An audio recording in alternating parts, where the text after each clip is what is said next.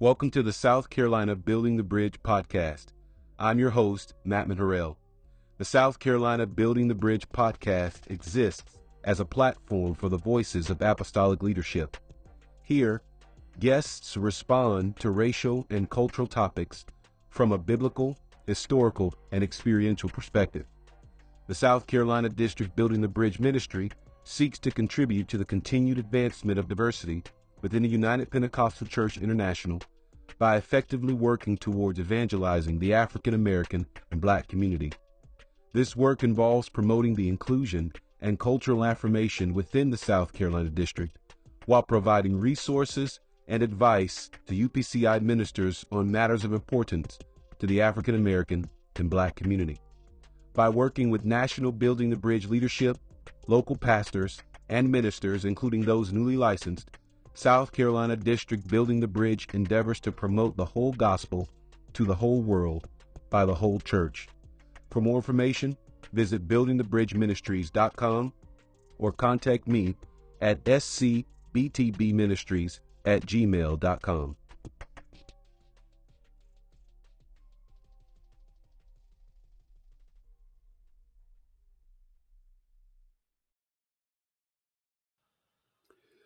All right. Thank you, everybody, again for tuning in to the South Carolina Building the Bridge podcast. I'm looking forward to speaking with my guest today, who is Pastor Wilbert Blandon Jr. Pastor Blandon was born and raised in Baltimore, Maryland. He and his wife, Glenda, have been married for over 40 years. Pastor Blandon served in the military for 11 years and is a Gulf War vet. He has been a part of the UPCI for 40 plus years, 38 of which have been dedicated to ministry. He is the founding pastor of Antioch Bible Fellowship Ministries in Fayetteville, North Carolina, and has been for over 28 years. Pastor Blandon has been involved in Building the Bridge Ministries for over 30 years, and from 1999 to 2012, he served as the Building the Bridge National Secretary for the UPCI.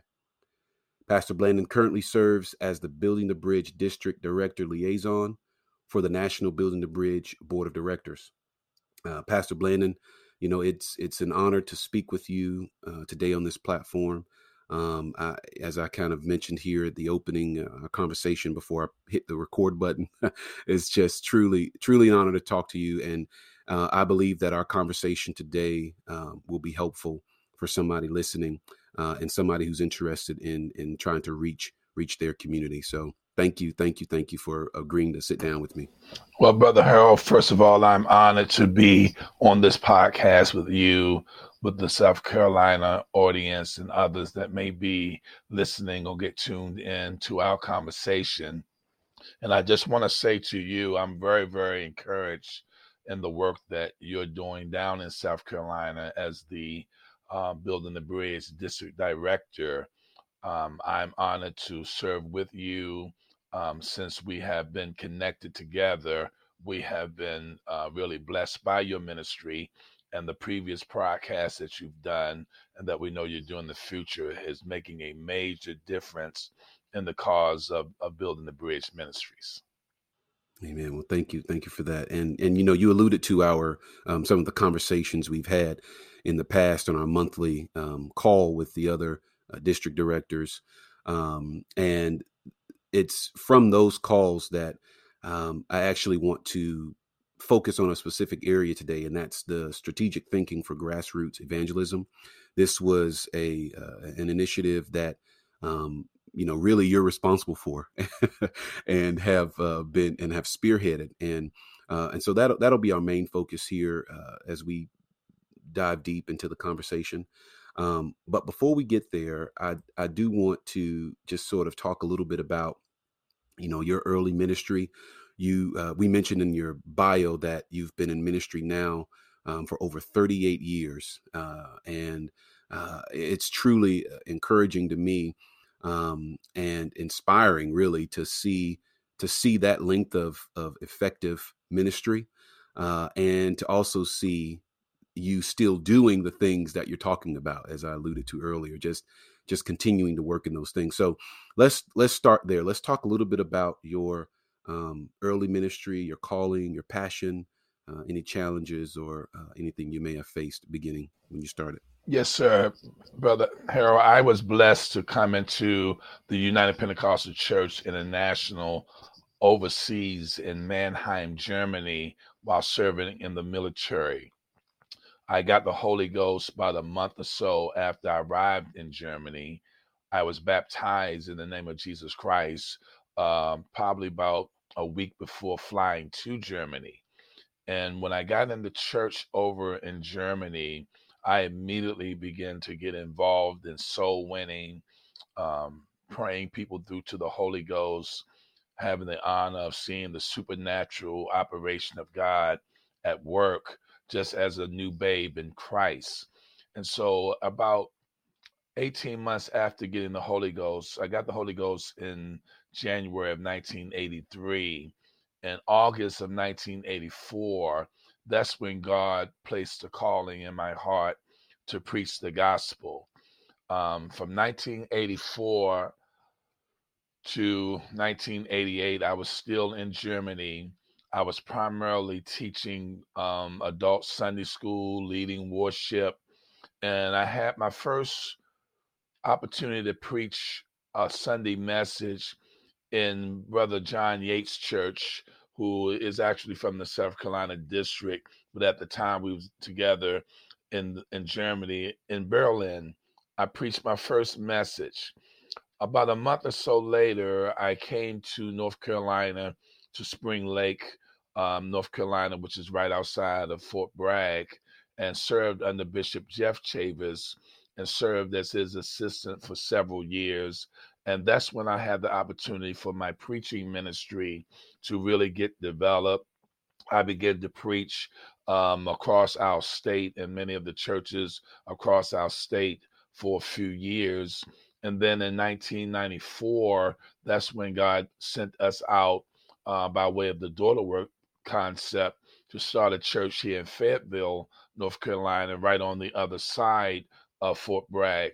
And so I've been pastoring there for the past 28 years. We've been seeing a tremendous move of God through those years. We've seen many beautiful saints of God that's in the kingdom, that's in the UPC, that's here locally, that's serving Christ as we desire him to be served.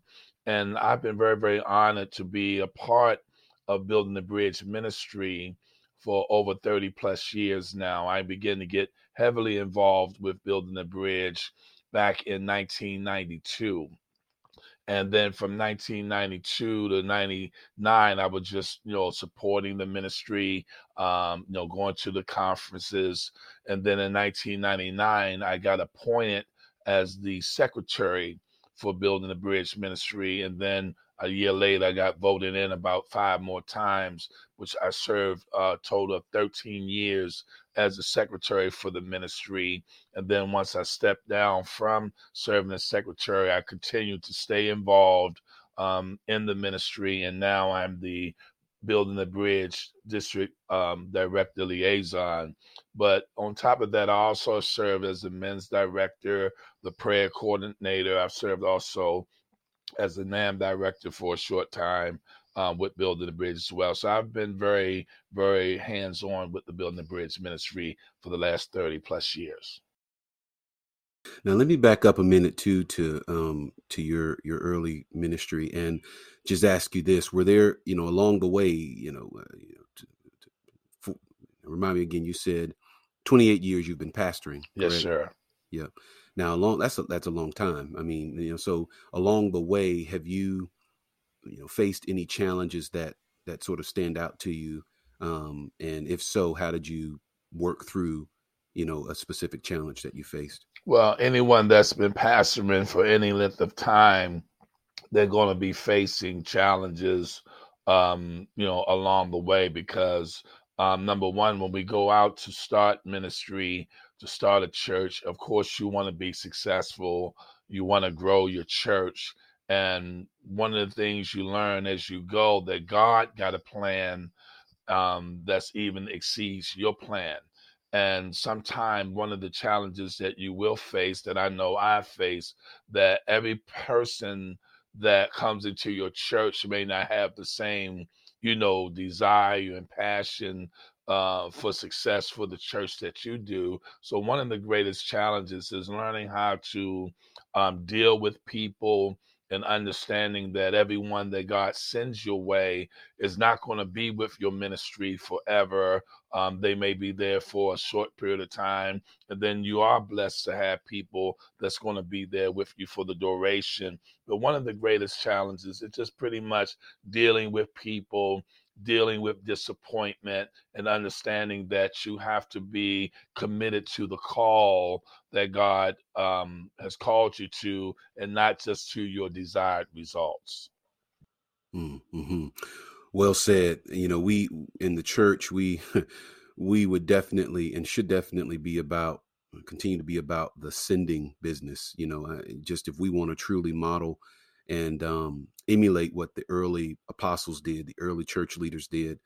I mean, there was a lot of, you read the scriptures, there was a lot of at times division and ministries going and parting separate ways, and yet still we did not, the early church did not allow that to hinder it in its efforts at revival in various areas across the world. And I like how you phrase that in terms of being okay with that, resting with the fact that again, the church is in the sending business, and the fact that not everybody who comes into your doors, you may pour into them, train with them, um, spend years with them, but there may come a day and time when God calls them elsewhere, or they leave on their own accord.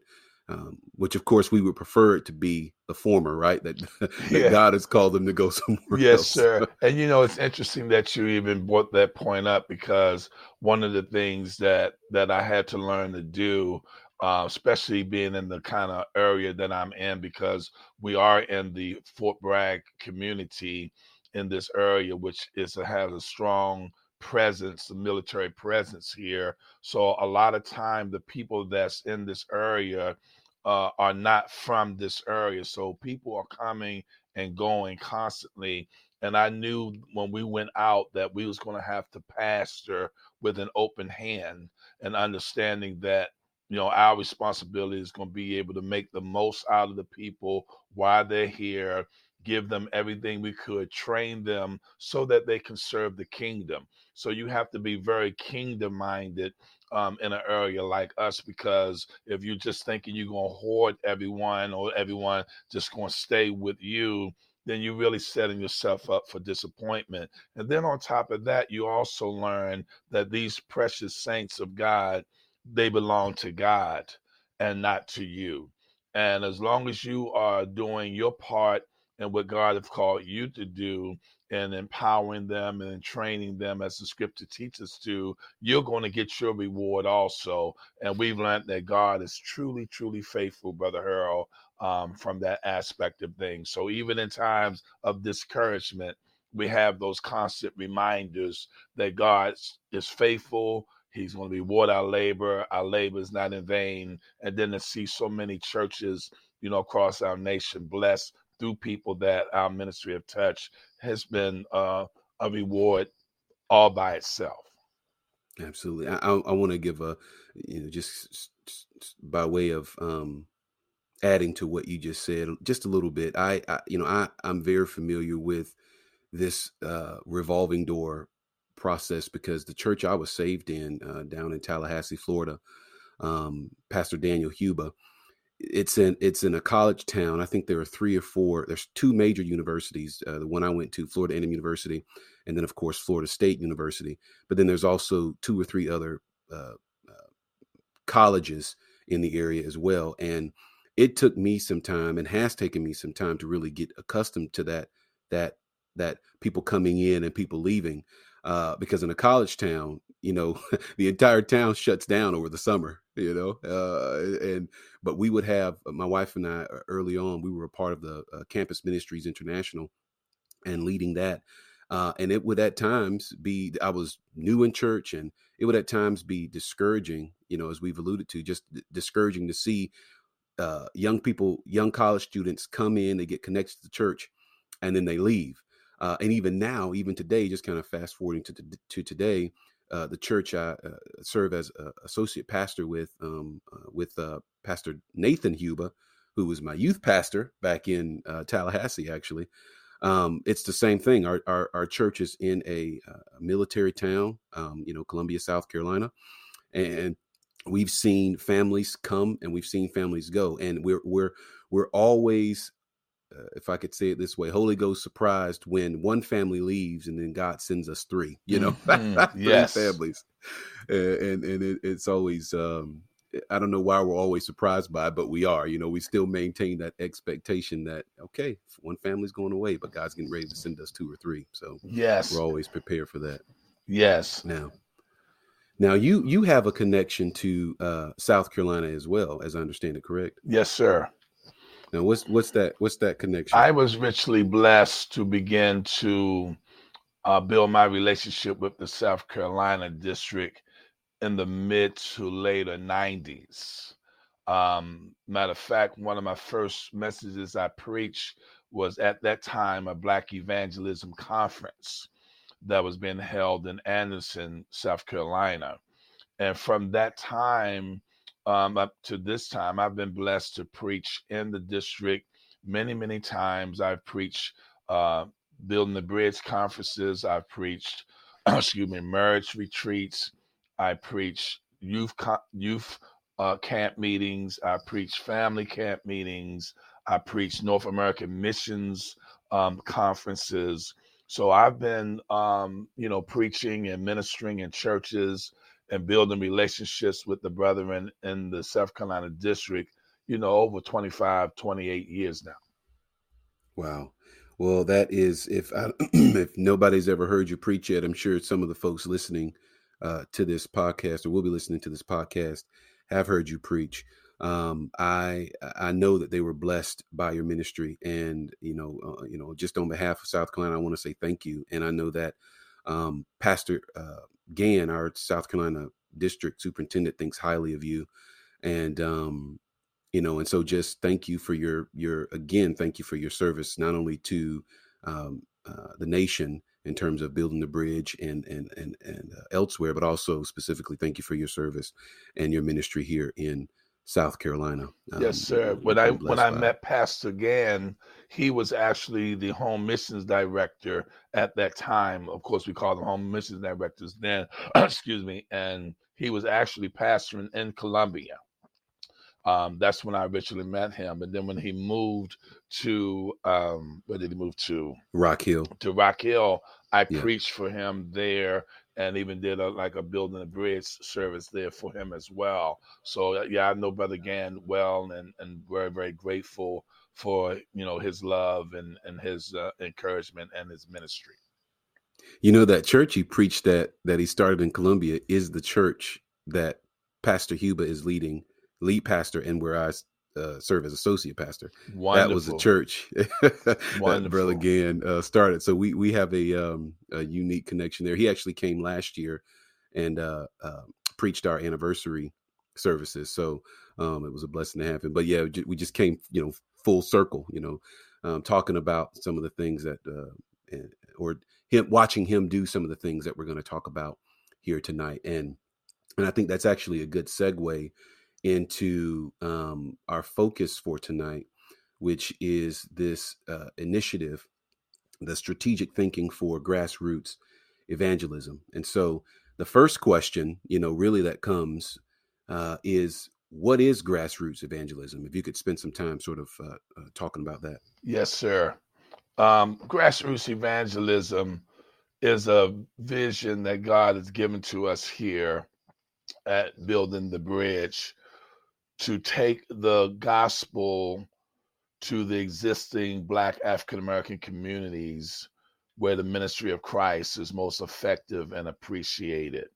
I've always been a believer that it's one thing for us to have meetings, to be in boardrooms, to discuss about reaching our communities, but it's another thing about going into those communities. So when God began to speak to me initially about grassroots evangelism, it was a vision that we saw that the ministry of Christ would be able to go to where the people are And of course, in our case, through the context of the United Pentecostal Church, you're talking about going to where the districts are and then where the local churches are and the local communities are, and taking the gospel there. It's undergirded by a progressive nature of strategic evangelism insight. So it wasn't something that we wanted to do where we just going to throw something together, but it was something that we felt like it needed to be undergirded by a continual progressive nature of strategies that would allow us to continually move forward in our evangelism efforts through Building the Bridge Ministries. And it consists of three key things. It consists of a preparation process that when we do a grassroots evangelism event, that, we would do a preparation process. Then we would have a strategic evangelistic outreach event, of course, where we're targeting a community, targeting a city, and targeting an event. And then we also will have post-event follow-up strategies that are designed to be intentional, practical, and measurable. Mm-hmm. And we're going to get into some of those too. I want to ask you this as well, given the focus of grassroots evangelism. You mentioned to me in the past that the current position paper for the UPCI that I've mentioned, I believe on the last episode or in passing, I actually read it, read an excerpt of it when I interviewed Brother Dave Henry a couple weeks, or actually now a month ago or so. But I later found out that you actually were instrumental in authoring that paper. Am I correct in that? Yeah, what happened with that? We had a meeting, a strategic meeting one year with, at the time, our general superintendent at the time was Bishop Nathaniel Haney. And in the meeting, it was primarily Building the Bridge ministers and Bishop Haney, and we wanted to discuss with him some things that could be effective for the UPCI. And Bishop Gary Ellis, out of the Fort Campbell area in Tennessee, he suggested that the UPCI would have an affirmation statement that would speak to the reality that we are not a racist organization, that we wanted to project having a healthy racial unity, and etc. So the racial and ethnic affirmation statement from the United Pentecostal Church started there from that meeting. And Brother Haney looked at Bishop Ellis and said, well, why don't you write the statement? So Bishop Ellis did the initial writing of that statement. Then at the time, I was serving as the secretary. I did majority of the editing to the statement and added or took away whatever we felt was important. And then Bishop David Bernard, who at the time was not our superintendent, he assisted us in being able to put it in a format that it could be received by the general board of the United Pentecostal Church.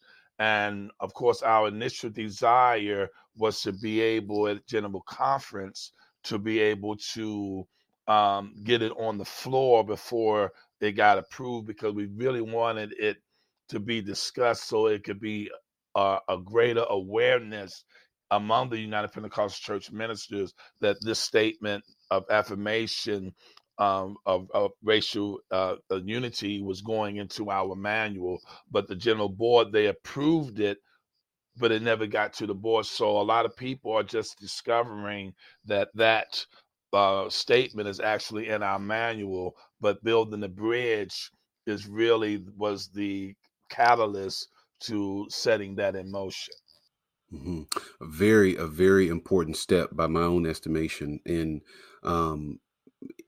putting forth the fact that this idea of racism is an important topic to the United Pentecostal Church International. And so I would encourage any minister, if they haven't read it yet, Hopefully you have, but if you perused over it, I would strongly recommend go in and take a look at that position paper. I believe at one point in recent memory, Bishop Bernard had posted it or commented or done something with it on social media um, around the time a lot of these police killings and things were taking place. And again, just honing in on the fact that this is an important topic to United Pentecostal Church International, and this is an important ministry as well. So And I can I wanted to say ask you about something that. to Absolutely, Elder absolutely. regarding Bishop Bernard? See, Hmm. Bishop Bernard has always been involved in building the bridge ministry for many, many years, even before he was the general superintendent. And even back then, he was very supportive of us. He was very hands on. He lent his expertise to our ministry on many occasions, and even messages that he preached at our conference when we requested that he would preach those same messages at general conference, he would do it. And you can understand, Elder, this was before he was the general superintendent.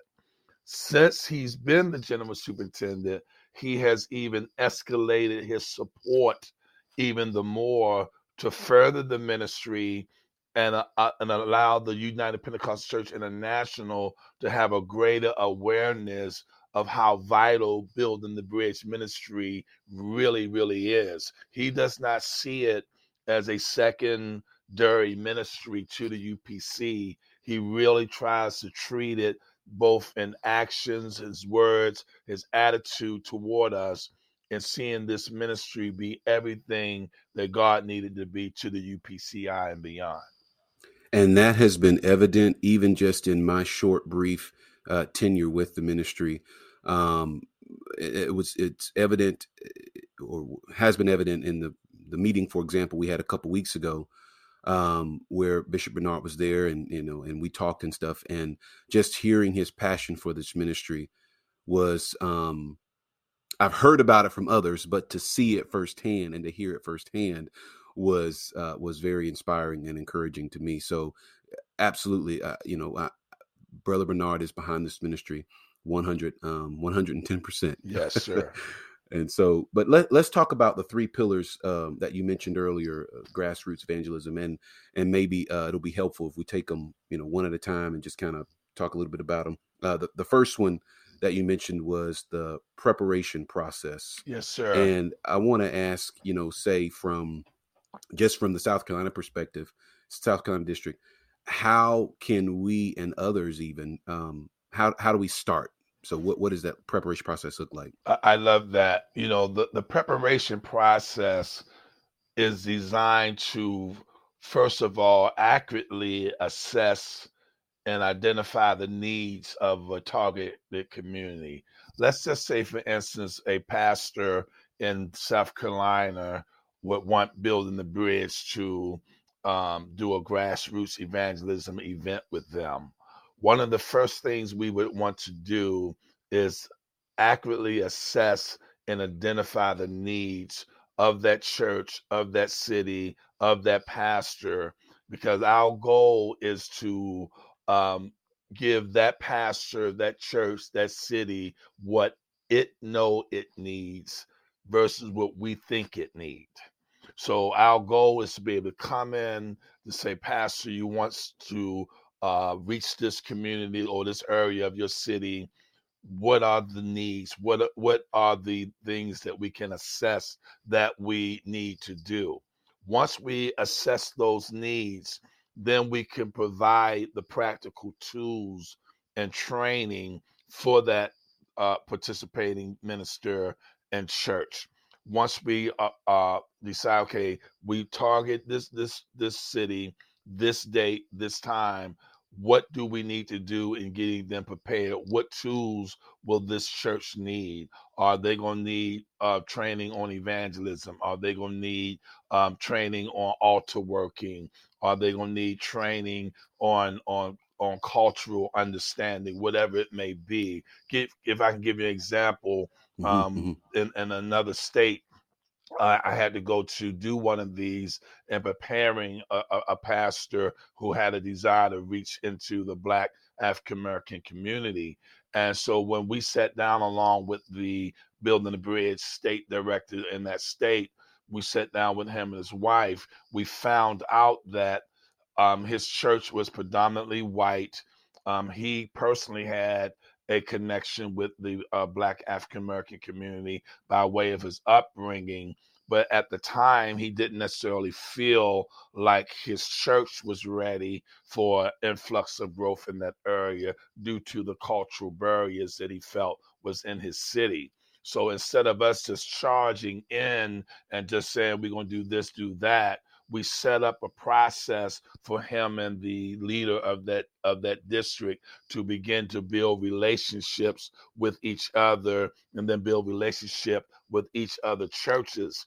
And since that time, that relationship has grown. He has come down to this brother's church and has brought his people to that church where they can begin to shadow what they was doing and begin to get accustomed to being around people from the Black and African American community. And come to find out, he's starting to grow already in his local church, and his people are starting to get acclimated to the idea. So every situation is different.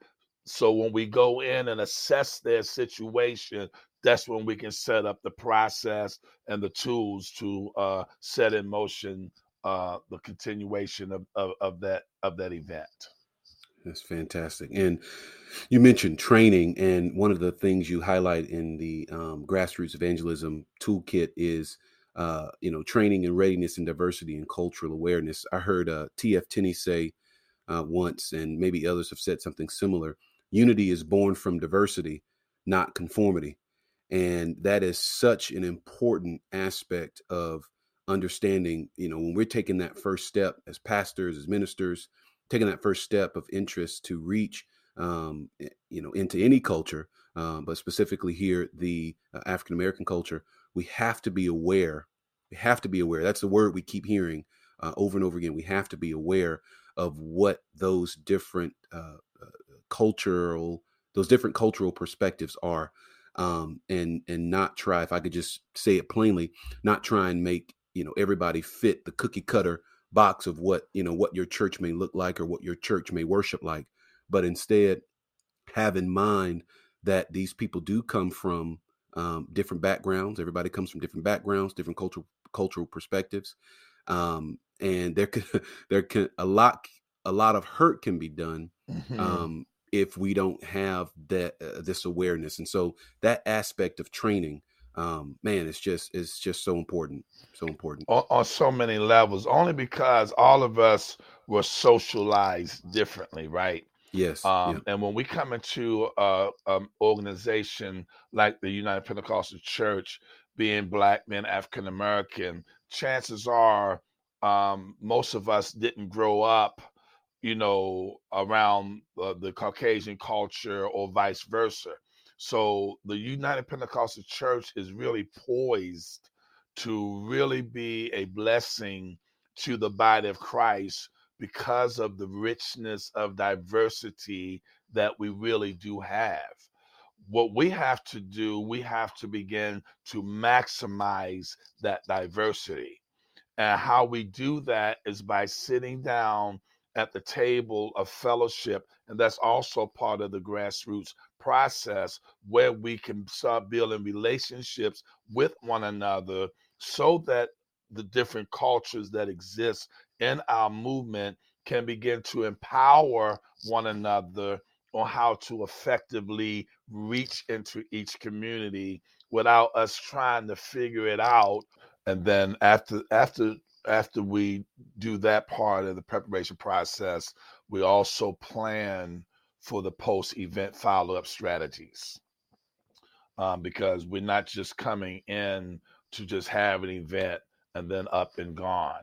Our goal is to have a plan that's going to allow that church or that new startup to be able to have some things in place to follow up on. And we want those follow-up processes to be both intentional and practical and measurable, because the goal is for the follow-up from building the bridge itself um, should be at least up to 1 year after the outreach event. So our goal is to be able to walk with that church, that minister, that district for at least a year to kind of keep track of how they're doing from the actual event.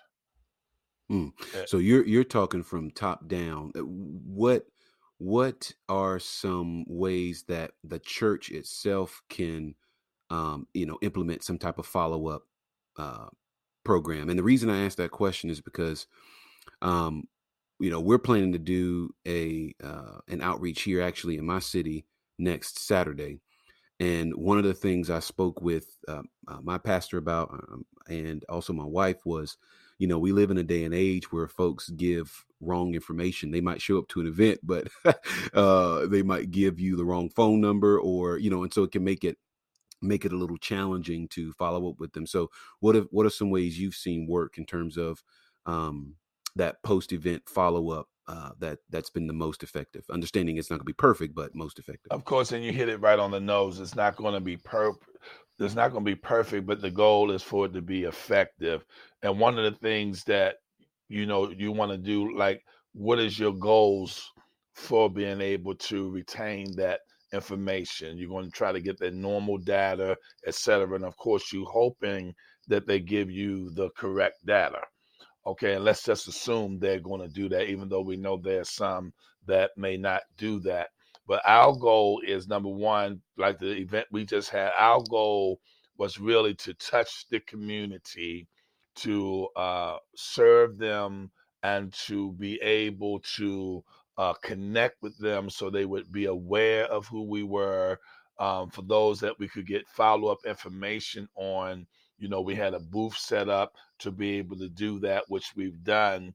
And then what we're going to be doing, we're going to be following up with the people that may have expressed different things that they are interested in that we have to offer the community. Like, one of the things we have is life skills programs that we offer to the community through our nonprofit that we started many years ago. So we had a booth set up for that. We had a booth set up for the church information. And then we made the community aware of who we were and where we were.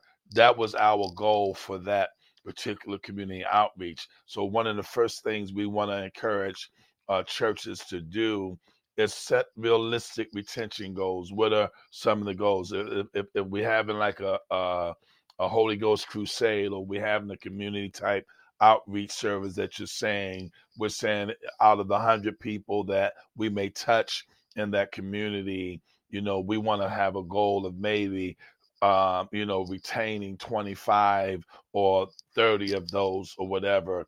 And then we want to follow up on them. And then we want to, measure and account for the numerical growth, the conversions, the discipleship that takes place in that church. And how is that church getting people involved in ministry, and then having that readiness and that diversity and cultural awareness. So when you're talking about what you're talking about doing next week, it's just a matter of the goals that y'all have set for that particular event, and then take the follow up from there and begin to communicate with those that y'all was able to Mm. touch. Now, by way of example, what type of event did you host recently? Because I know you mentioned that at the beginning and before we started the podcast, but just now as well. And so I'd like to know, and maybe for the listeners as well, what type of event did you host? How did it go? And where are you guys in the process now? I appreciate you asking me that. The event this weekend that we have, like every fifth Sunday, we have what we call a mini revival. And that's when we have a bringing a guest speaker for Sunday morning, Sunday night service. And then on that Saturday, if it's feasible, we'll tag something on to that to help enhance it and to reach more people. Well, this time our goal was to do a community outreach where we was going to be serving the community, with hot dogs, hamburgers, food, free food.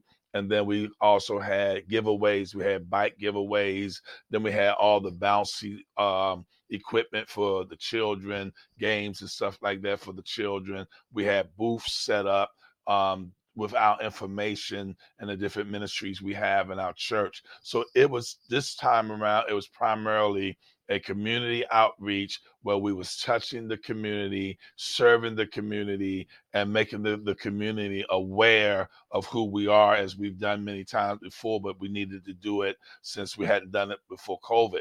And as a result of that, we had many different people that were there, different cultures that was there represented. We had people from the Spanish, the Asian community, the Black community, the white community, people that showed up. And during the time of this particular event, we also had Bishop John Russell share his testimony because he has such a powerful testimony of how he was almost in the NBA, and then drugs and alcohol and the wild lifestyle took him from that dream, and he wound up homeless, almost get ready to, kill himself, all that. So we gathered the people around to hear his testimony. A lot of people were touched by that, and then people came out to serve. So our goal was really to be able to connect with the community, and as a result, we did get data. My outreach people who had set up the booths have already conveyed those names and numbers to me and some of their interests and concerns, and now we will be following up with them this week to reconnect with them as a result of them coming to our community outreach. Fantastic. And so you, one of the things that's mentioned in here is to do, and you, at the tail end of your talk there, you alluded to this, do an after action review of the outreach event and talk about strengths, weaknesses, opportunities, and threats. And so can you highlight some of those? Yes, that's a very good point, because we actually, with my team on Sunday morning, we did this. We did this, what we call the SWOT, after action review, and dealing with the strengths, the weakness. So what we did, we identified some of the strengths of our event this weekend. So what were some of the strengths? People worked in unity. Things were set up on time. We did connect with a lot of people, in the community. People expressed their desire of how good the food was. So we had, a multitude of things that we felt were strengths. We had some weaknesses also that we had to identify as well. Like one of the weaknesses we had a problem with the power, because one of the popcorn machines that we had, for some reason, it kept causing our power to go out. So that was one of the things we realized we need to be prepared for the next time, understanding the power range of some of this equipment that we was renting. Then we identified a few other weaknesses. Then we looked at opportunities.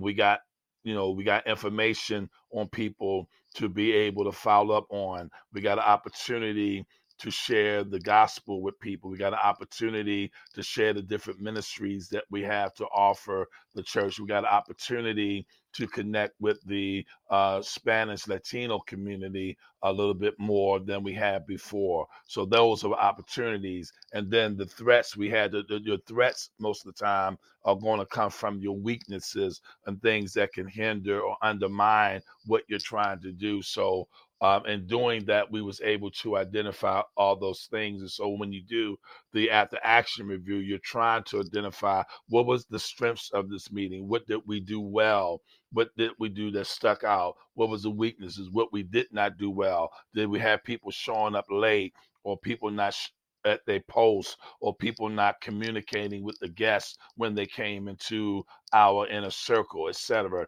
And then what opportunities that we gather from the situation. We touched the community. We was able to give out more church flyers. We was able to get people to come to the revival service on Sunday. And then whatever threats that we have, whether it was, the lack of preparation or people showing up late, these are things that can be threats to the success of what we're doing. And I want to point out that all of this was intentional, in terms of, yes, we're going to have the event. So yeah, you got all that leading up to the event, the preparation for that. Then you have the event, but then you also schedule intentionally time after the event to sit down with the team and talk about the SWOT, the strengths, the weaknesses, the opportunities, and the threats. And so just a wealth of encouragement to see how to move through this practically, how to move through through this process. Can you talk a little bit about, so I think before I ask you this one of the last questions, but so we've been talking about the three pillars of grassroots evangelism: preparation process, strategic evangelistic outreach, and then post-event follow-up. Are there any other nuances or steps along the way that listeners should be considering? Well, I would think when you speaking from a building the bridge context, one of the things that we would like to do is like monthly and quarterly and annual follow up to kind of see if what we're doing is really working in a practical way. Because you can have things in place, but are they really practical? Do they really work? And having that monthly and quarterly communication with that pastor, that church, that district, it gives us an idea of what we can improve upon, what we can continue to do, what we need to change, and that's the progressive nature of grassroots evangelism that I was talking about earlier, that is constantly moving in a direction where it's becoming more and more effective, and trying to get it set in motion on the scale that we are. It is going to have take us getting that data, getting that information from the churches or the districts that we do help set up, the grassroots evangelism event. And so one of the things I wanted to ask you about, and if you've hit on a lot of these points already, please feel free to say so. But one of the things that's in the grassroots evangelism toolkit is reach and connect, and I wanted to ask you about that because I believe it fits well with the South Carolina District 2023 vision of reach up, reach in, and reach out, which Pastor Bishop Gann spoke about in my interview with him. And so, what are some of the aspects of maybe top three aspects of reach and connect with regard to evangelism, grassroots evangelism, and are the two connected? Well, I do believe the two is connected, because when you're talking about evangelism, number one, you're talking about reaching, right?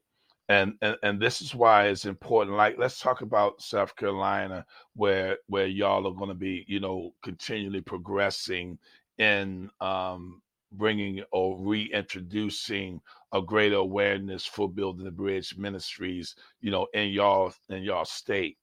The goal of the reach portion is reach, to me, has two different meanings, or two separate meanings. Reach one deals with what we talked about earlier about bringing an awareness. So through the podcast that you're doing now, to me, that is a part of the reaching process of reaching and connect through grassroots evangelism, because you have this podcast set up to, first of all, reach the constituencies of the UPCI in South Carolina.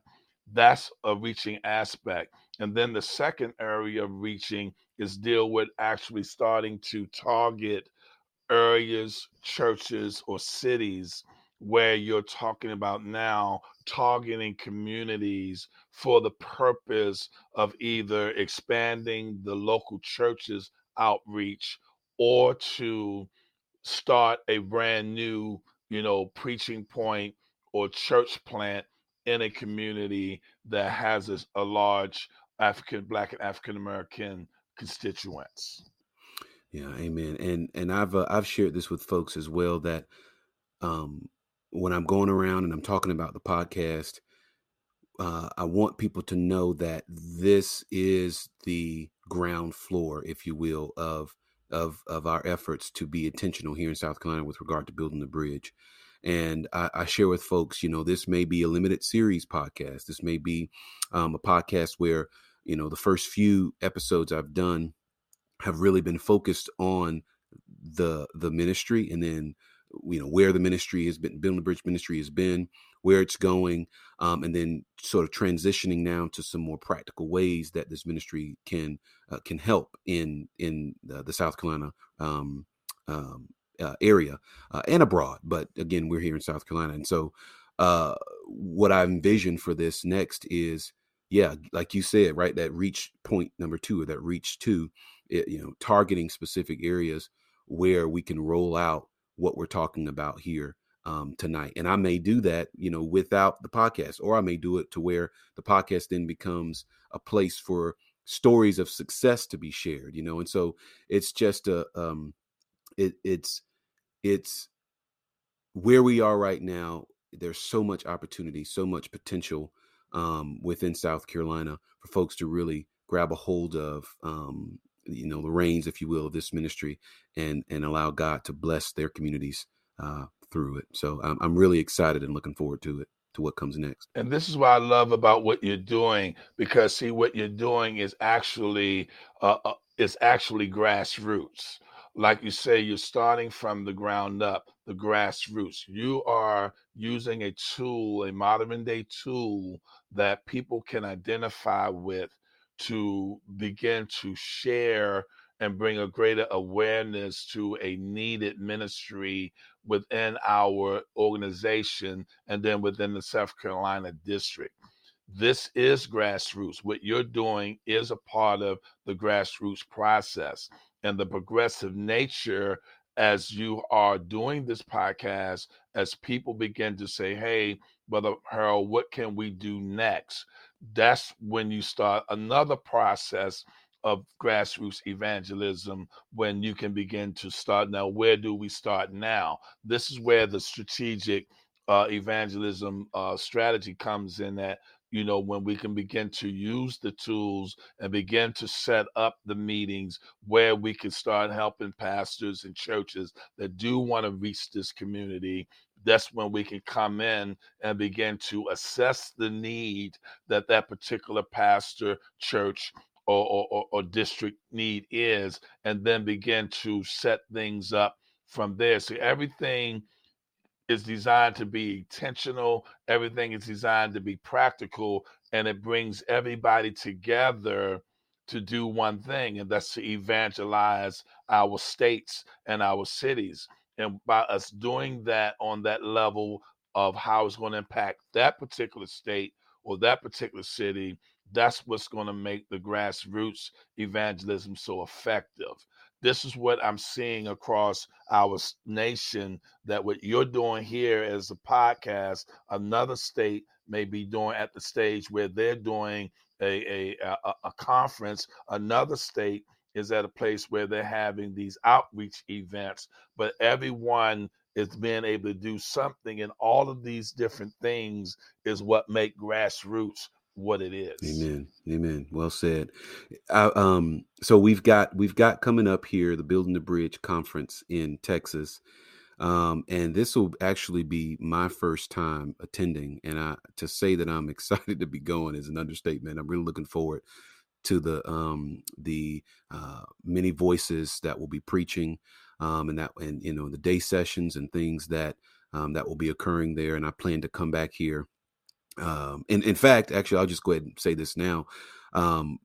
There's a friend of mine in my church, a good friend of mine. Actually, him, brother Foster, brother Brian Foster.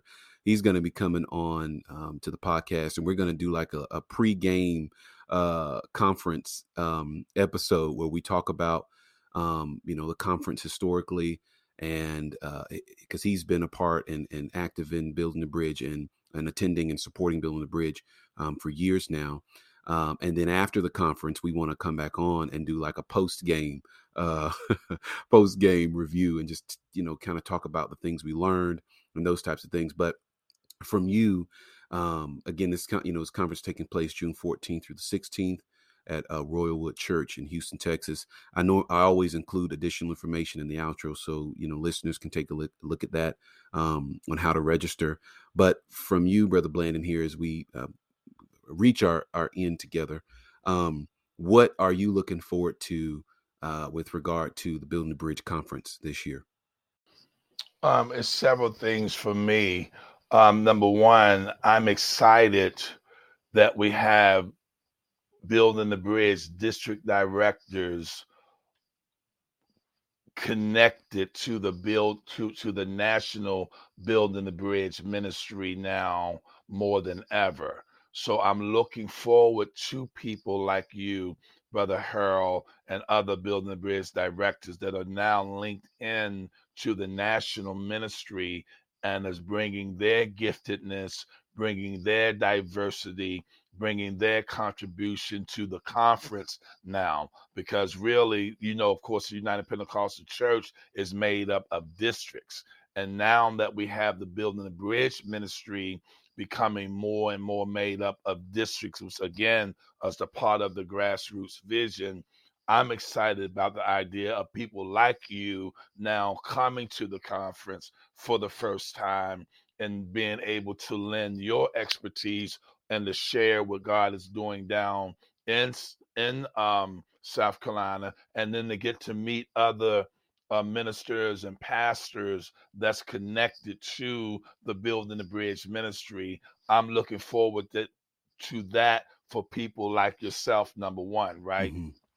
The second thing that I'm looking forward to is the impact of the conference in that Houston, Texas area, because the South Texas district that's hosting this is doing a lot of things to prepare for our conference this year, which I'm very excited about. And that is one of the advantages of having support to wherever we have the conferences. They have several outreaches set up. They have 3 outreach events set up before the conference where they're going to be going out and reaching out, having special services and pointing people to the conference. And then they have another one scheduled during the conference that the ministry is going to be able to reach that community and hopefully get people connected to our churches in that area. They have also developed, excuse me, videos already that they're promoting the conference through that area as well, and trying to get people aware that we're coming. So I'm excited about what God is doing in that area, what he's going to do in that area. And the third thing I'm excited about, Elder, is us being able to leave that conference with a greater grasp, a greater awareness, and a greater motivation to put the grassroots evangelism strategies and initiatives in motion in a more intentional, detailed, and unified way. Amen. Amen. I cannot wait. I'm so looking forward to it. And Brother Blandon, as we, but right before we pray here, I just want to ask, given everything we talked about today, are there any, last pieces of advice or thoughts for consideration that you'd like to share for listeners? Well, first of all, I want to thank you for the opportunity to do this podcast with me tonight on behalf of Building the Bridge Ministries. I'm very, very honored to serve in the capacity that I serve and the capacity that you serve, because this ministry here, as becoming the Building the Bridge Director Liaison, is actually a new ministry for Building the Bridge. And to see the progress that district directors like yourself have made has been very, very encouraging. And we just want to say to the listeners here tonight, and particularly those from the South Carolina district, I know that y'all have a desire to see a greater revival in the Black African American community. And I know historically you have also. And I just want to encourage you guys to continue to support Building the Bridge Ministries, continue to get behind the leadership of Brother Hurl. Brother Hurl knows that he has the support of the National Building the Bridge Ministry team. And we just want to see South Carolina continue to grow in this area, have revival in this area. And we're here to make ourselves available in any way we can to see that the South Carolina district is having success and reaching the Black and African American community. Amen. And just before we pray, I want to say to everybody, thank you again for tuning in.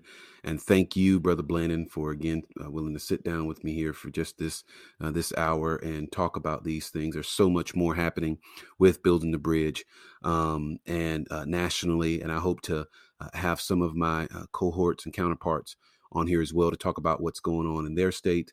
But if you'd like to connect with me, your host, you can email me at scbtbministries@gmail.com. Remember to share this podcast with folks in the state of South Carolina, people outside of the state of South Carolina. I've been in contact with some friends and just drumming up support of the ministry. And it's amazing to see and to hear the response that people are having to this ministry. And so thank you again. Thank you, Brother Blandon. And thank you all for tuning in. And at this time, Brother Blandon, would you mind closing us out in prayer? Be my honor. Father, in the name of Jesus, we thank you tonight for this podcast. We pray that it would reach every heart and mind that have a desire for the cause of Christ to progress and to grow in this last hour. Thank you for Brother Hurl for the vision that he has for the South Carolina district. We pray, Lord, your blessing and favor upon them in an even greater way. Thank you for the leadership in Bishop Gann, their district board. We pray, Lord, as we leave this podcast, that we would all continue to keep our eyes on the harvest field, for the harvest truly is plenteous, but the laborers are few. God, we ask your anointing and favor in all things as we give you the glory all over again tonight. In Jesus' name, amen. Registration is now open for the 2023 Building the Bridge Conference in Houston, Texas. The conference will be hosted at Royal Wood Church from June 14th to the 16th, 2023. At Building the Bridge Conference, we will, with love, wisdom, and by the leading of the Holy Spirit, answer tough questions, address the elephants in the room, and lead the discussions we must have. Let's lock arms and enter the fields. The harvest is ready. For registration information, please visit buildingthebridgeministries.com.